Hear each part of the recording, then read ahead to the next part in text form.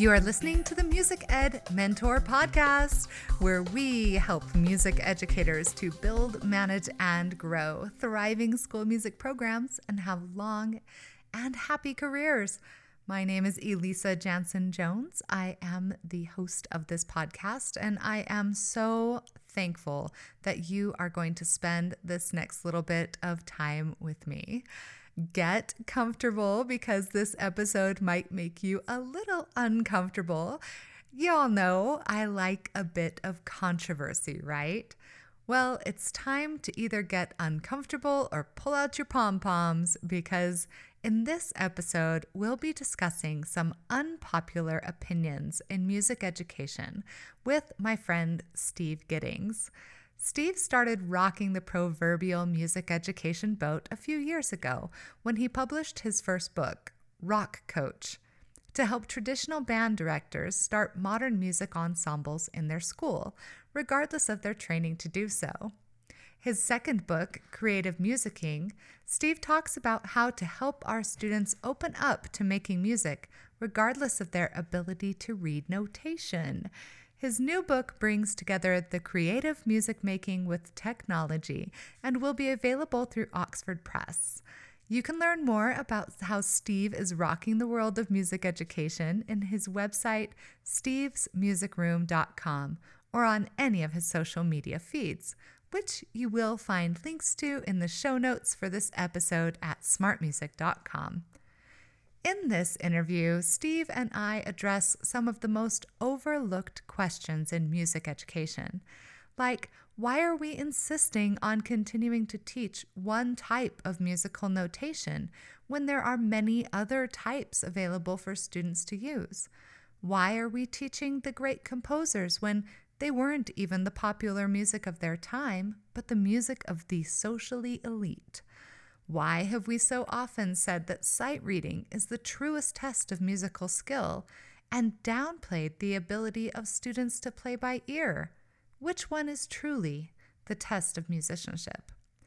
We discuss all of this and more to either get you all excited for how you can rethink teaching in your own classroom or get you all riled up because you're not ready to think about these paradigm shifts. And that's okay too. Either way, I'm glad you're here. But first, a huge thanks to Smart Music for making this podcast happen. If you're dealing with the common issue of mixed instruments and mixed skill levels in your classroom, Smart Music's tools for automated learning and assessment can help keep students on task and on track. Explore all of Smart Music's features designed to help you do what you do best, which is teach.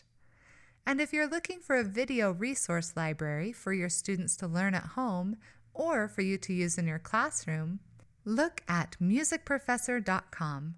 This robust series of resources will support your students in self-paced learning at home or in the classroom to help support you in differentiating instruction based on the individual needs of your students.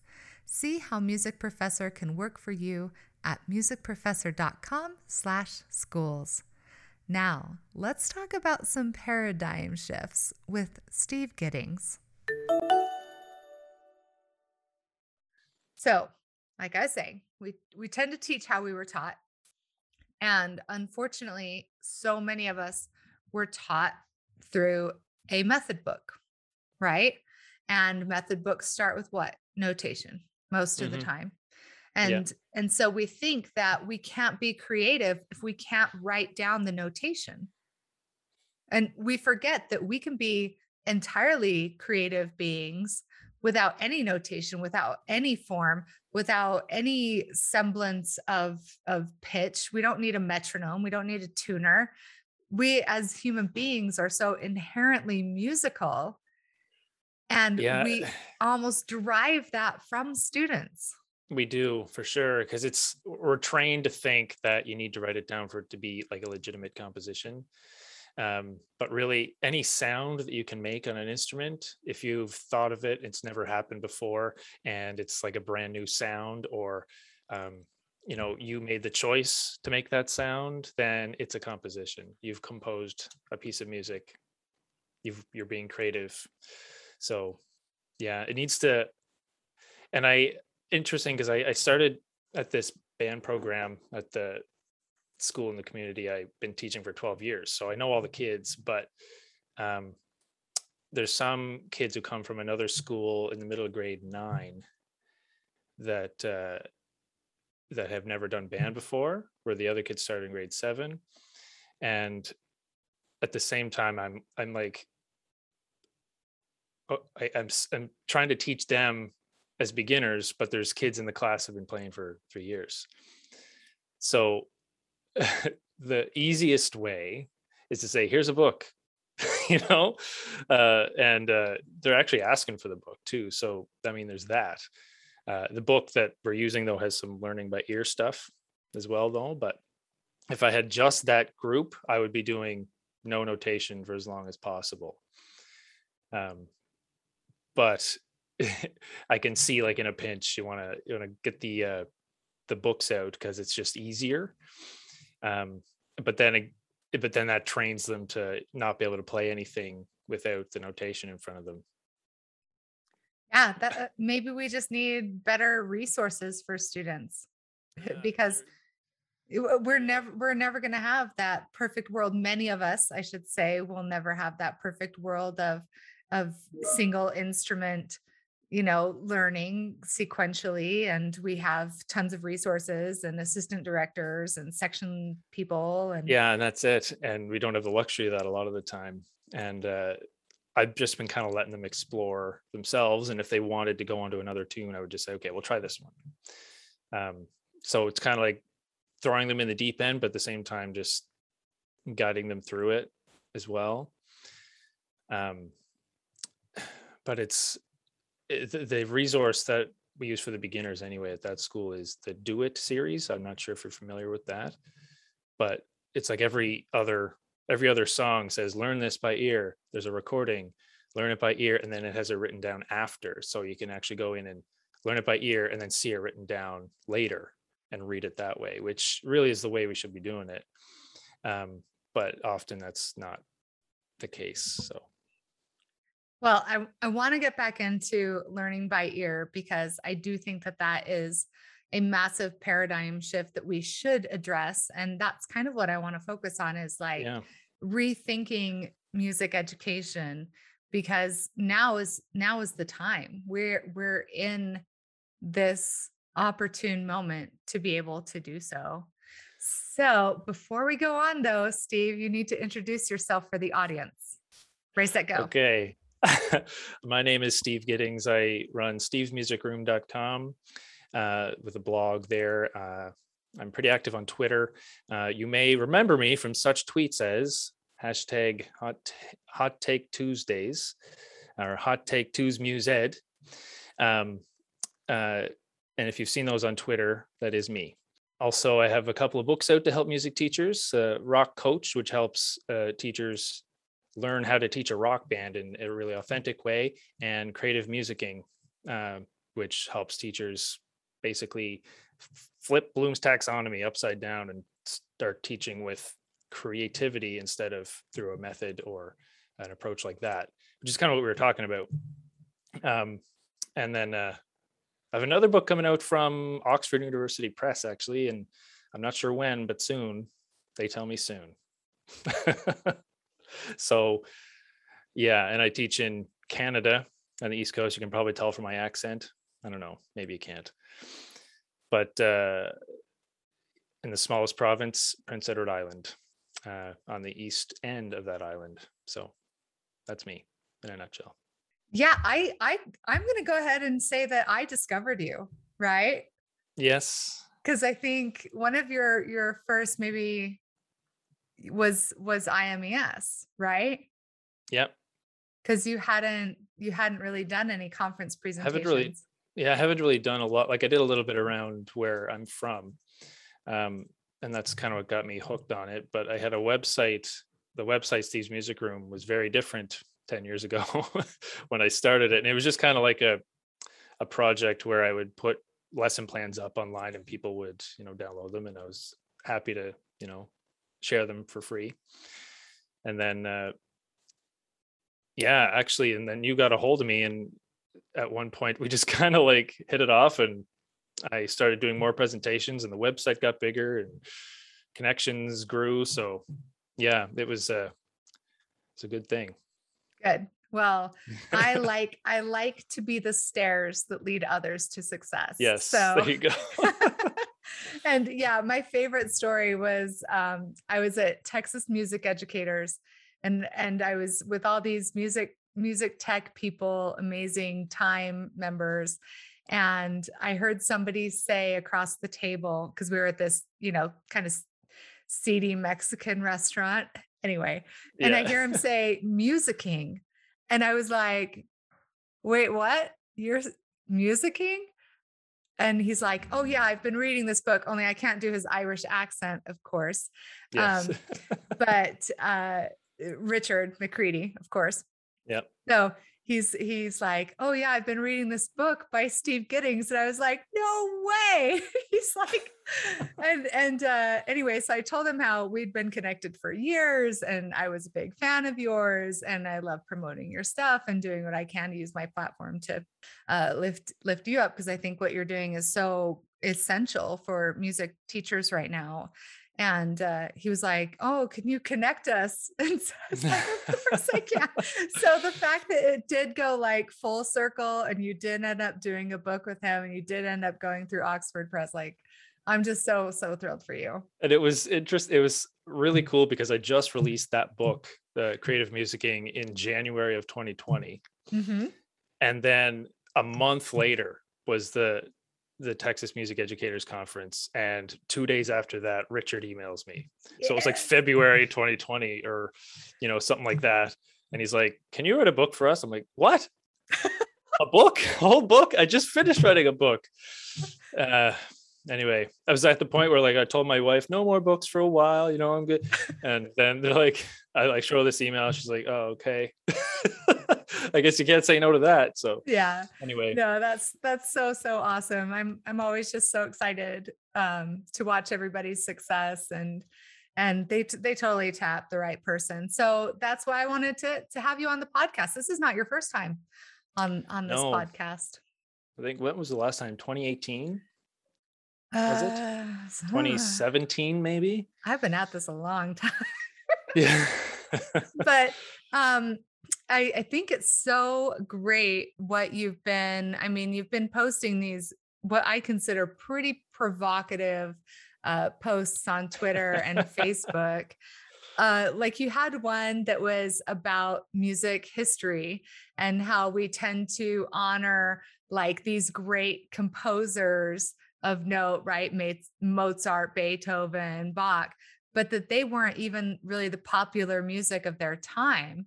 They weren't what people were listening to. Can you talk to me about that paradigm shift? Yeah, and it's interesting because we're always kind of just defaulted to understand that Mozart and all of the greats that we know, or greats, quote unquote, are the ones that was the popular music of its time, and that people were listening to it, down the street. And then they may have been, there may have been some recognizable melodies that they would have had. However, it certainly wasn't considered the popular music of its time, because it was more so music of the elite and music of those who could afford to go to a Mozart concert, or music of the church, or music of the courts. So essentially, it's not the popular music of its time, but we're led to believe that it is, mostly because of the fact that it's written down and you can actually see it and reproduce it. Because what was more popular at the time were these broadside ballads.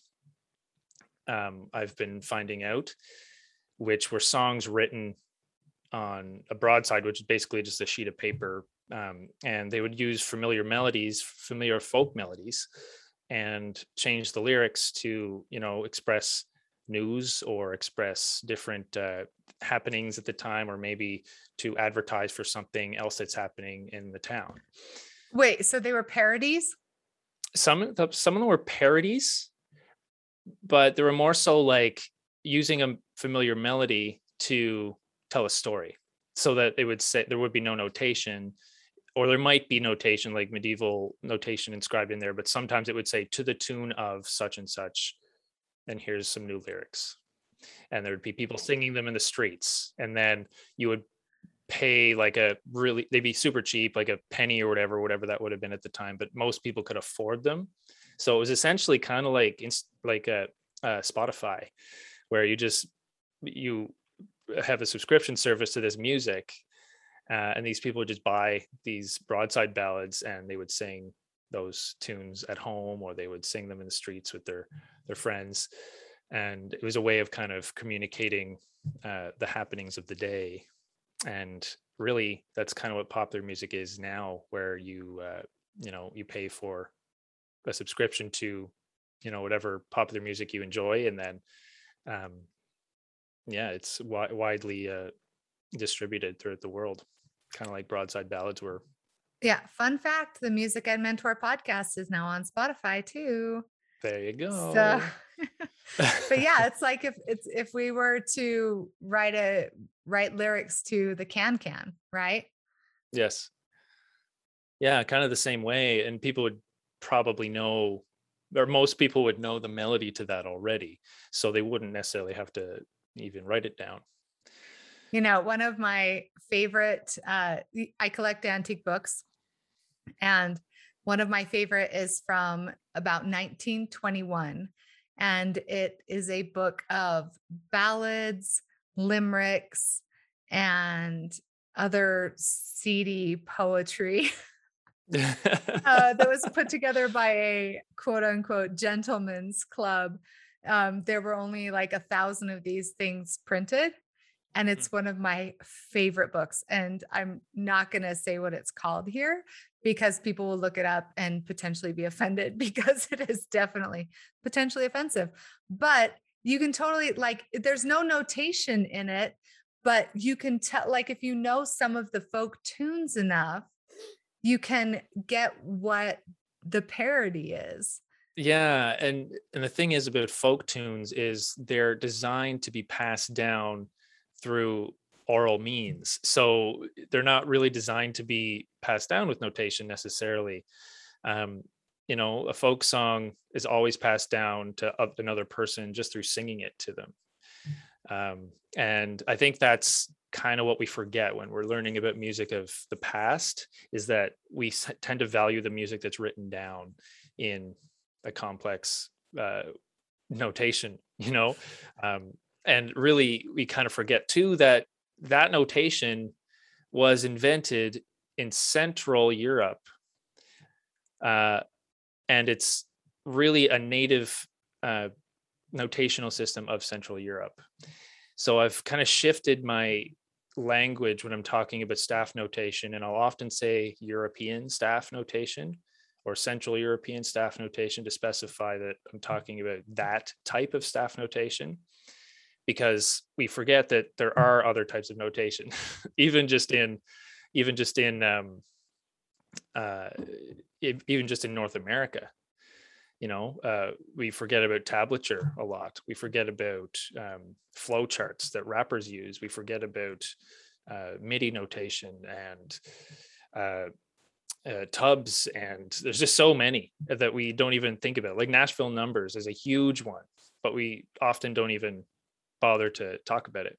Well, and there's pictorial notation. Little Kids Rock, their whole modern band curriculum stuff uses a different type of notation than you've probably ever seen specifically for drum set. Well, that would be called tubs. That's time unit box system. Let's talk about music notation as a paradigm shift, for sure. Yes. When you're talking about the time unit box system, that's used in drum machines. It's used in MIDI. It's used in drum set notation, like early drum set notation. You can use it really with anything, because it just tells you play here, play here, play here, don't play here, play here, because it's just these boxes. And it is a standardized notation. So when we're talking about, using standard notation, we don't just mean European staff notation. We mean tubs, we mean tab, we mean Nashville numbers, we mean so many other types of standard notation that we don't even understand outside of Western Europe and North America, or just the Western world in general, because there are other types of standard notation that we probably don't understand. Yeah, I love that. And here I was just, fixated on alto clef.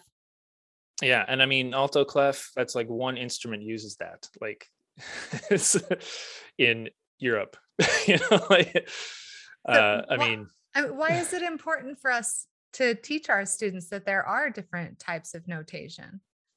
because I think it's important that they understand that certain instruments lend themselves better to certain types of notation, and that other notations exist outside of the staff notation, that it's only really used in a certain genre or a certain group of instruments or in a certain part of the world. And I mean, it's become so standardized, talking about European staff notation, that most of the world knows that notation. But then there are other notations that we just don't understand. So it's important for students to know that others exist, because I didn't really know what Nashville numbers was until my master's degree, and I felt jaded that I didn't know what this was. I had gone like 20 years 20 years of music education not knowing that Nashville numbers existed. It was like I was angry actually. This is like, what? Like, what do you mean? There's other types of notation outside of tab and staff notation. Yeah. And even that, I mean, the one that feels like it's a good bridge is look at just percussion notation, Yeah. right? There's no clef.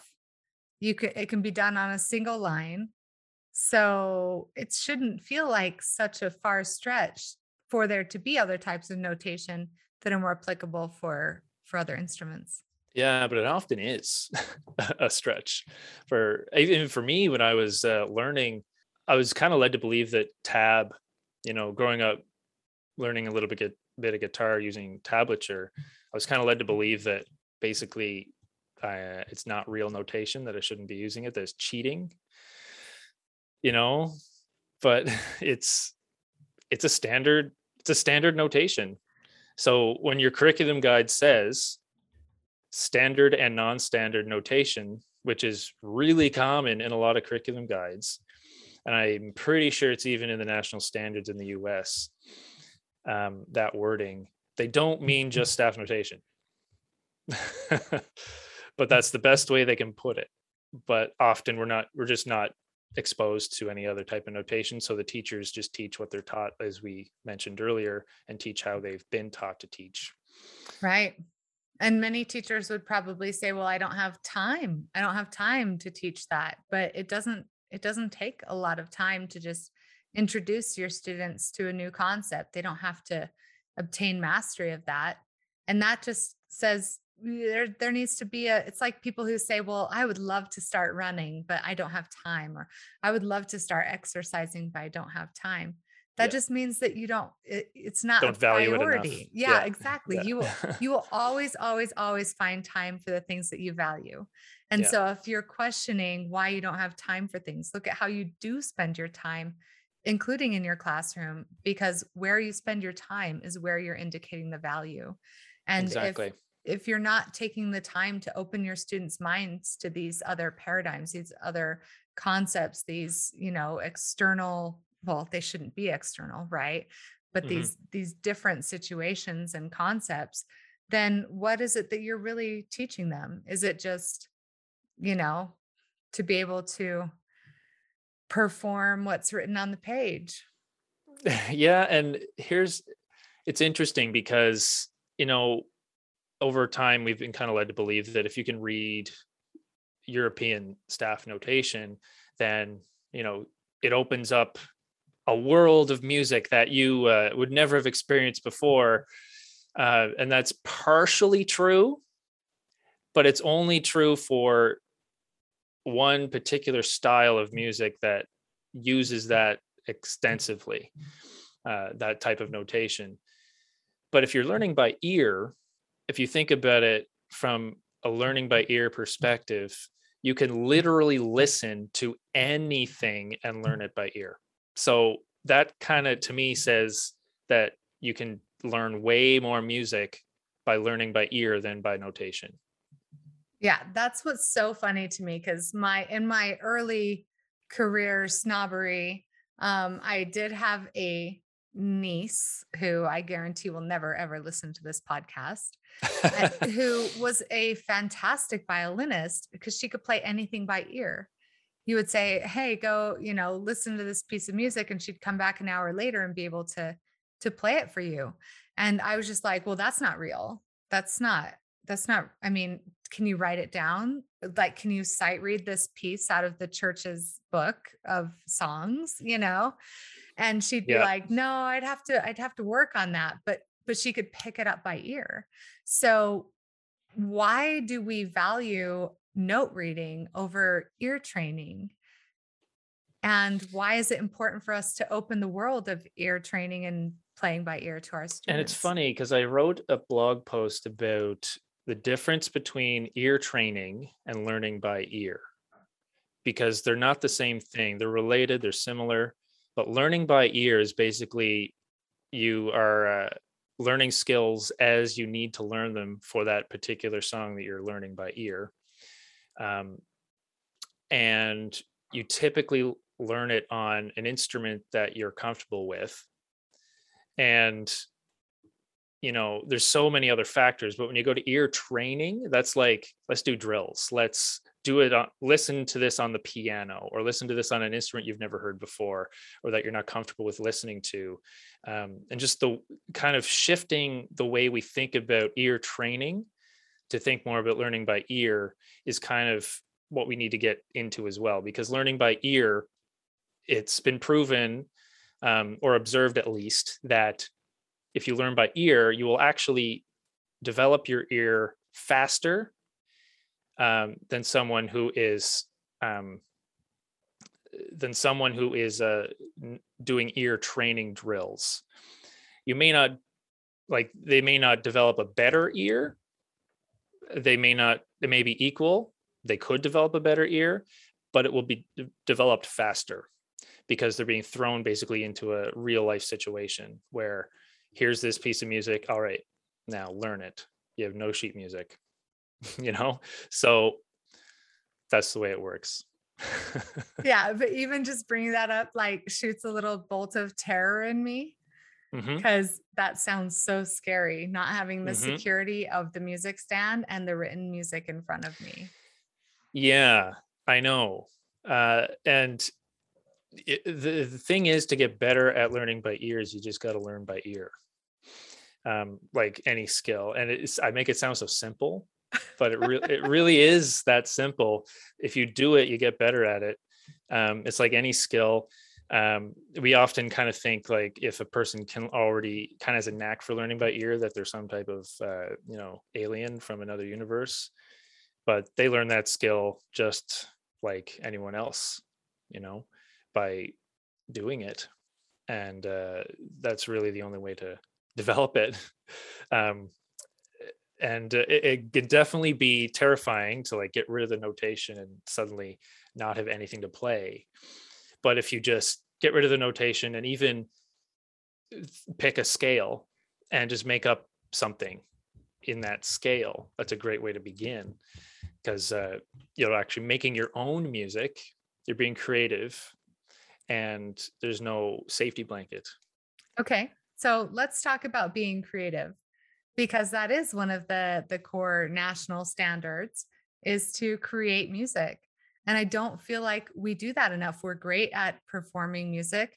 We're great at, playing in groups and as individuals and probably learning about music history and, all of these other areas, but I feel like we get stuck on music creation. Is that just because the bar is too high? For a long time, I remember even in my band days growing up in like grade 7, 8, 9, listening to the word like music making. And the word music making to me suggests that you are making something new. But at that time, growing up in band, and it's typically used it can be used in this way too, but it means performing the music on the page together. So you are, in a sense, quote unquote, making music, but you're not really making it. You're just, how do I say this without offending a whole lot of people? You are reciting what's on the page or recreating, because what's already there has been created already. All you're doing is recreating or reciting. That word reciting got me a lot of flack on Twitter. But when you think about it, that is essentially what you are doing. Like when you read a book out loud, you're not making the story. You're not story making. You're reciting the book. Well, isn't that why we put on recitals? Exactly. We recite. And yes, I get it. Yes, you can make creative choices, but to me, that's interpretational. So that's up to the individual, and that gets into a whole nother kettle of fish that I'm not sure I'm ready for. But you are essentially recreating when you're making music with a group. So I think it's that term music making and creating that has kind of been misconstrued over the last couple of decades. And creating music can also mean, creating it from a page, like making it come to life from a page.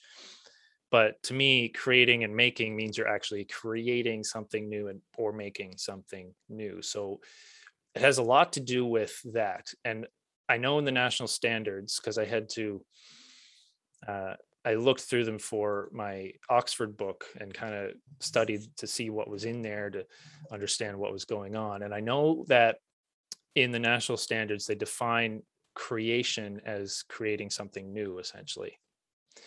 And not necessarily an original work is the wording they use in the national standards. But that's kind of as far as it goes. And what that means to a particular educator might be something different, but at the same time, they may, like you said, look at creating something original and interpret it as like, that's scary, and you don't want to touch that with a 10-foot pole because it's messy, and we don't want to, make a mistake, because we're right, because we're kind of trained for perfection. We're like trained All to be right, but perfectionists. go listen to the TED Talk by Victor Wooten, and you'll feel better about making mistakes. Yes, because you're only a semitone away from the right note. Yes, that's right. And that, okay, so one thought I had while you were talking about that, thinking about contests and adjudication, are we not just then testing ourselves to how close we can be to the composer's original creation? We are. That's essentially all it is. Okay, so next month, I expect all your Twitter posts to be about not just music recitation. Uh, anyway, but about musical interpretation and how that applies to music creation and musicianship. It's interesting because I made this whole infographic, which I can put up in the doc there for you to send out. Heck That yes. caused a ton of controversy on Twitter. I kept sending it out like, is this good? What do you think? And they're like, oh, it's awful. Oh man, you're offending me. And basically it was like a continuum of creativity / continuum of music creation or music making. So on one end, it was original composition, and the other end was interpretation.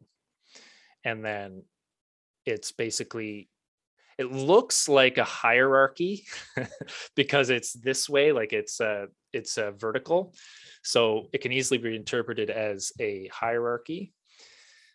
So I get that, but it's more of just, this is what these activities, these musical ensembles, these musical activities are more compositional and creative than playing music in an orchestra, for example, where the the director essentially tells you what to do, Right. and the music on the page, like the written notes, tell you what to do. It's an instruction manual, and that's like the extreme end, right? But then also, I mean, yes, there's tons of other ways to make music in the classical realm. There's like little pockets of, you know, uh, Baroque improvisers that would definitely go on one other end as well.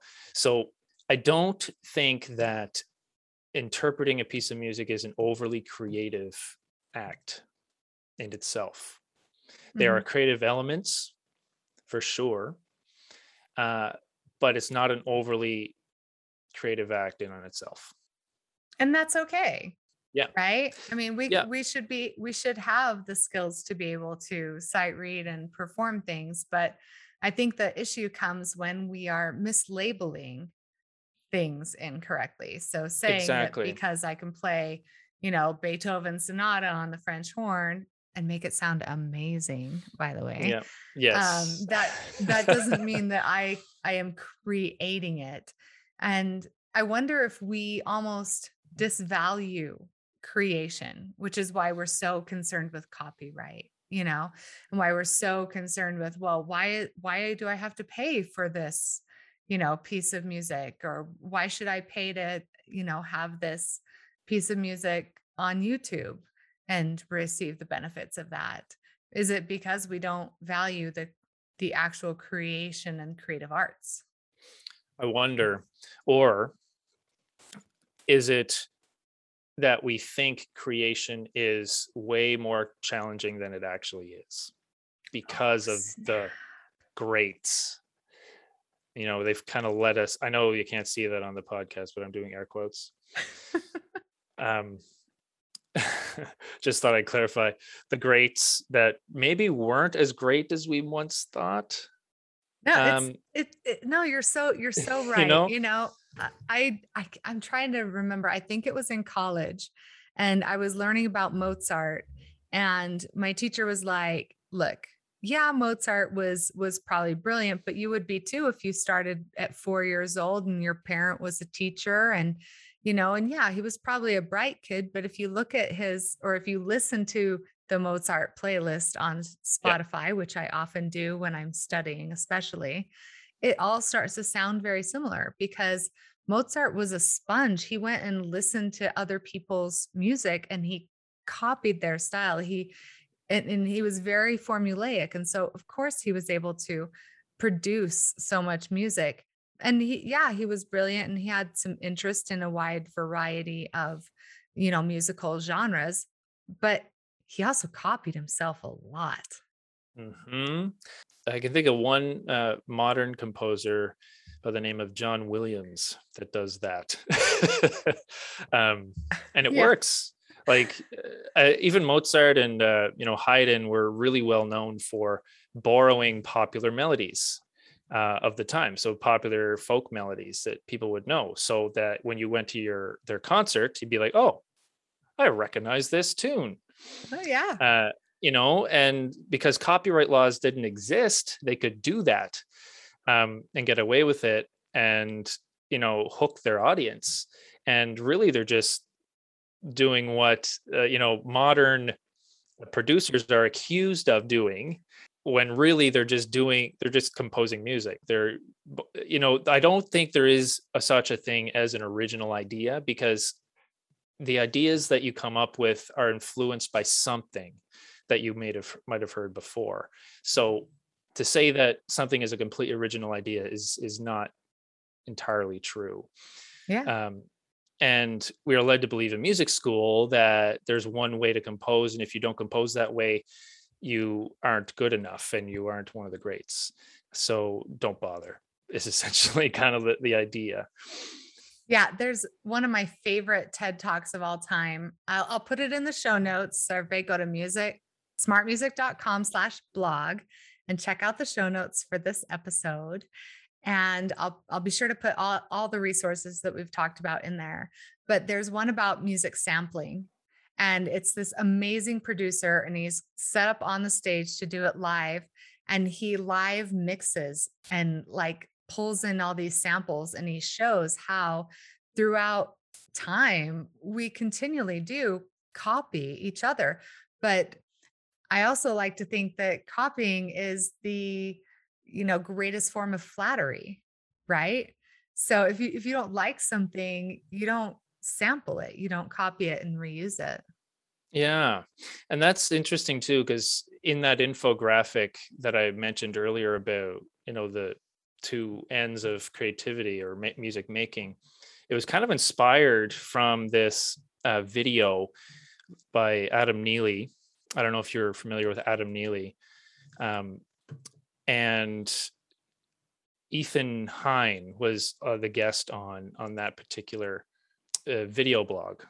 And they were talking about why there are no rap covers. And the reason is apparently in the kind of the hip hop culture, it is considered disrespectful to cover someone else's song, which is the complete opposite of classical music. Whereas, as you know, in classical music, if you don't reproduce exactly what's on the page, it's considered disrespectful.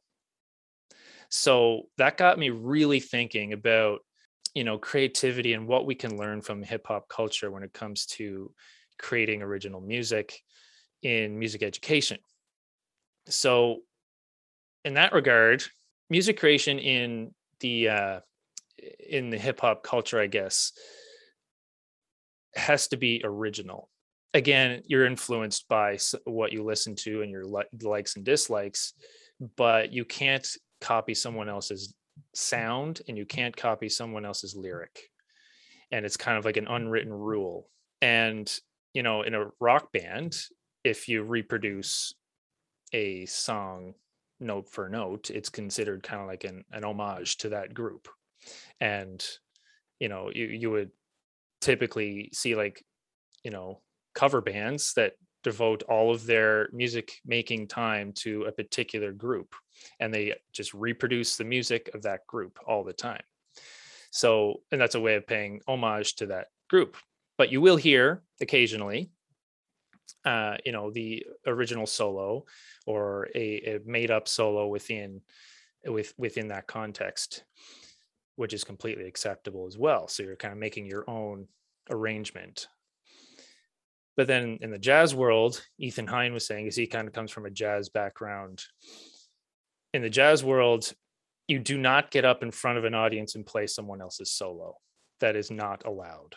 You get laughed off the stage. You have to make an original solo if you're going up there. You can quote, so you can like play a little quote from a particular solo if you like to kind of pay homage, but that's it. You just quote like for 2 beats or something, right?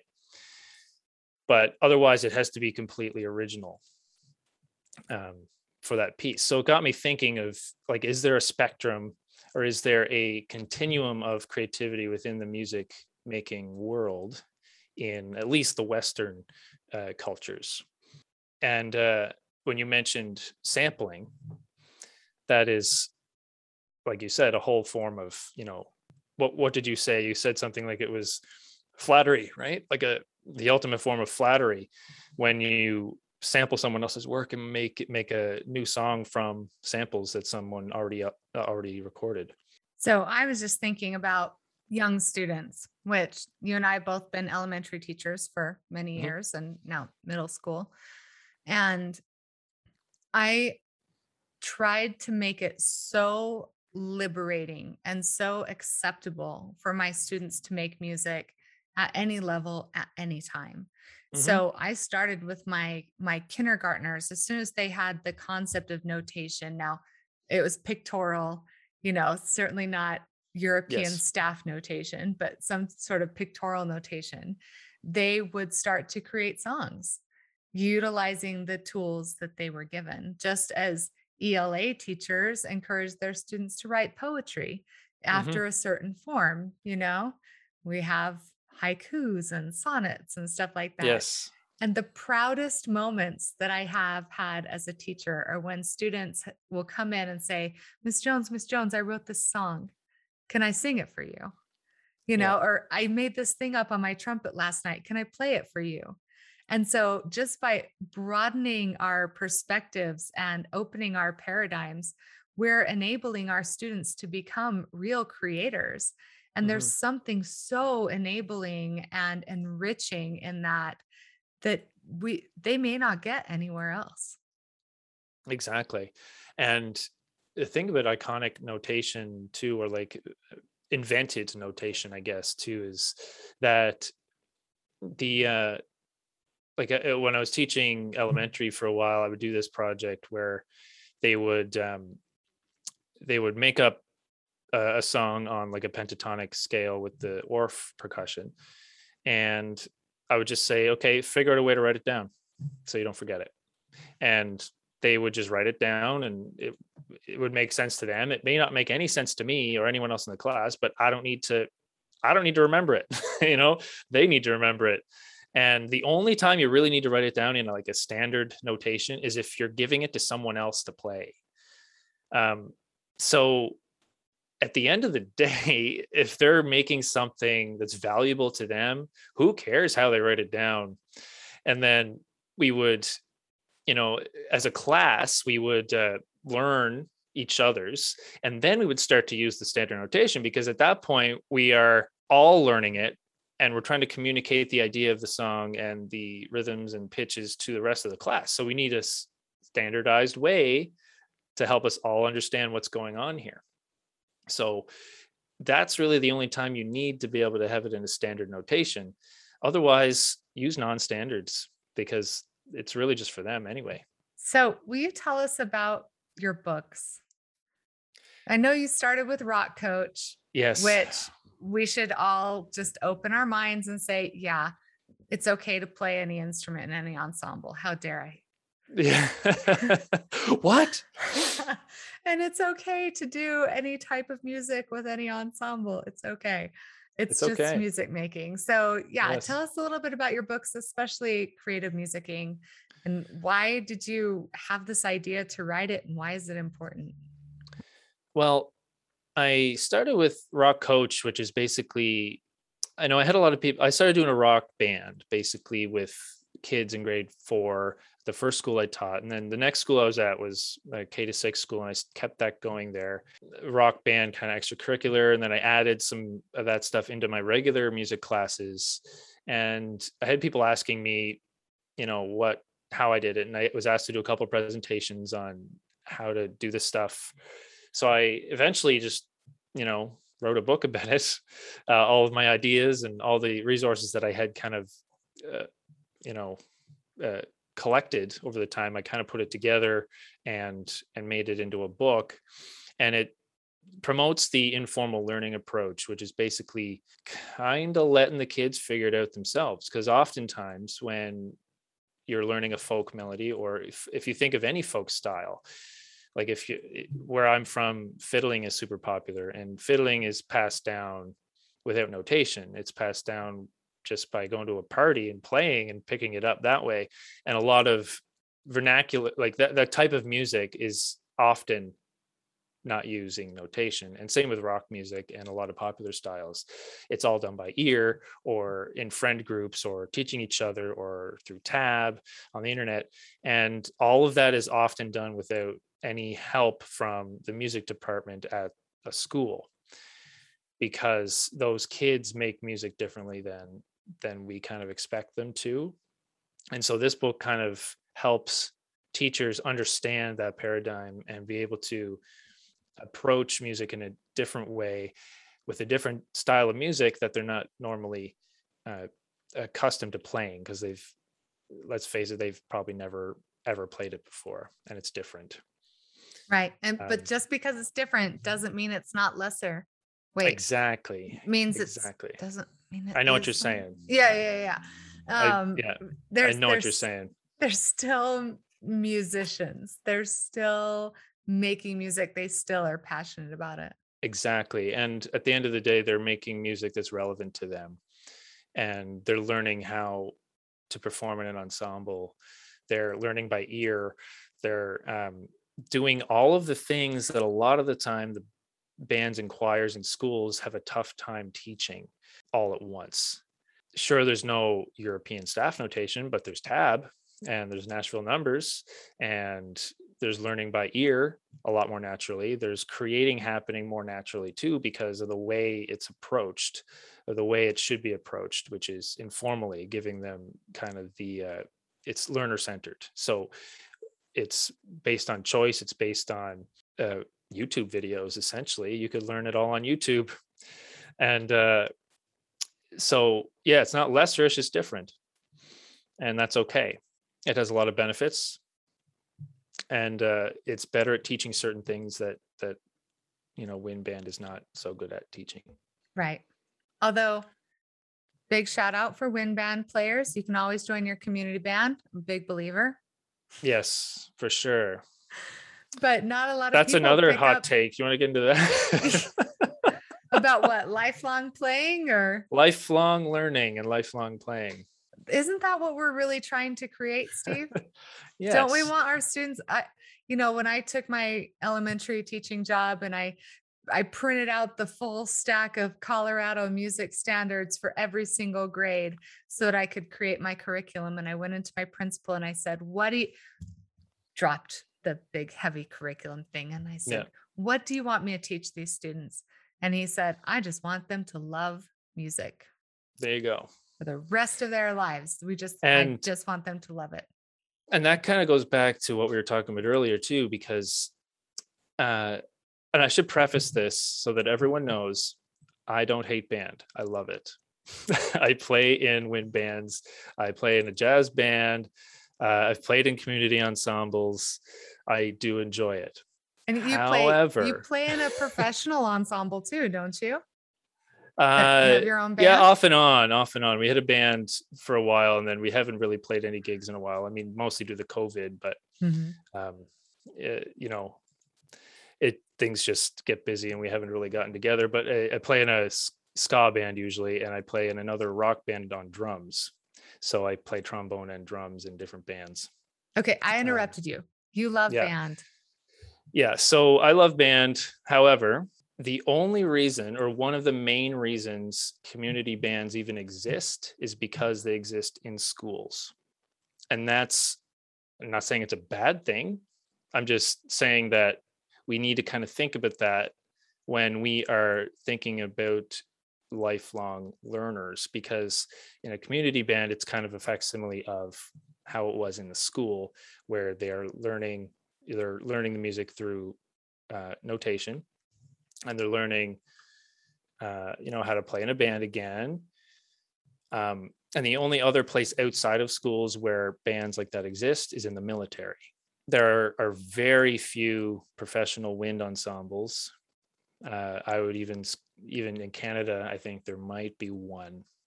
In Quebec, I think another one out in the prairies. So I'd say 2 in the entire country, like not super lucrative. Whereas if you can teach a kid to learn by ear, or teach a kid to create their own music, they are much, much more likely to engage in music throughout their lifetime.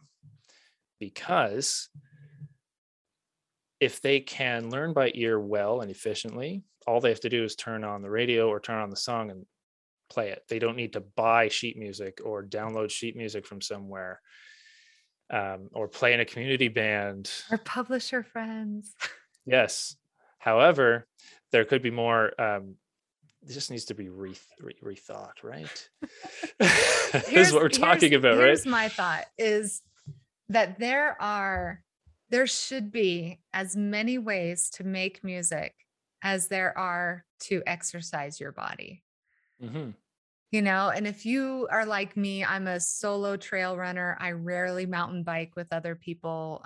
I'm pretty athletic, but I'm also okay to just play my ukulele and sing solo. But some people prefer playing with teams and having soccer games and team sports. And oh my gosh, the local park here was overrun with geriatric people playing pickleball, which I think is fantastic. Yes. We need that many options for people as well, because music making changes lives. It does. And I need to reiterate that I don't hate band. And I do think reading staff notation is important. It's just not as important as we've all been led to believe over the years. And when we get to like create your own music, you can actually just create music without having to reference anything else. You can just kind of create your own music, and that feeds into learning music into the lifetime, because you don't need sheet music. You just need you and your instrument, which really should be what it is at the end of the day. If you can just enjoy making music on your own in the way that you see fit, I think that is much more powerful. Really, what I'm trying to say is we have this strange over-reliance on notation. And we think that, if you learn notation, you can learn anything, and you can make music into your lifetime because you can read anything. But that's not necessarily true. We just have to kind of rethink how we were taught to believe that and why we were taught to believe that. Now, standard notation, everything we've been taught, is one way of making music. It's not One the single way. Yes. It's not the only way to Yes. make and create music. And it is certainly valuable. Don't get me wrong. It's just we have this strange over-reliance on it that needs to be rethought. All right. So what's next for you? What's next month on Twitter? Next month on Twitter. Well, I go, when I have a thought, I just put it into my phone on this like file that says Hot Take Tuesdays. And oftentimes I'll just go through that list before it's due, and I'll be like, okay, which one today? Oh, that's a good one. I think you should call it poking the bear or something, or stirring the pot. Yeah. I've really enjoyed it, Steve, and I've enjoyed our conversation. And so thank you so much. I hope that all of the people who listen to this at least take a moment to rethink our purpose as music educators and what we're really doing to serve our students as they become lifelong learners. And are we truly giving them a holistic vision of what music is in their lives? Because we should be the ones facilitating that. Well, yeah, and that's it. And when we go back to, including a rock band in your school or some type of popular ensemble, we talk about the concept of the other 80%. So you engage about 20% of your school population, maybe 30% of your school population in music through band. But what about that other 70 to 80% that don't like musicking in that way, or are already musicking at home but aren't part of the band program because that's not how they music, or they don't feel welcome in the music program? Swing your doors open wide. That's really how it should be. Offer something for everyone. So, well, this has been just charming. I love it.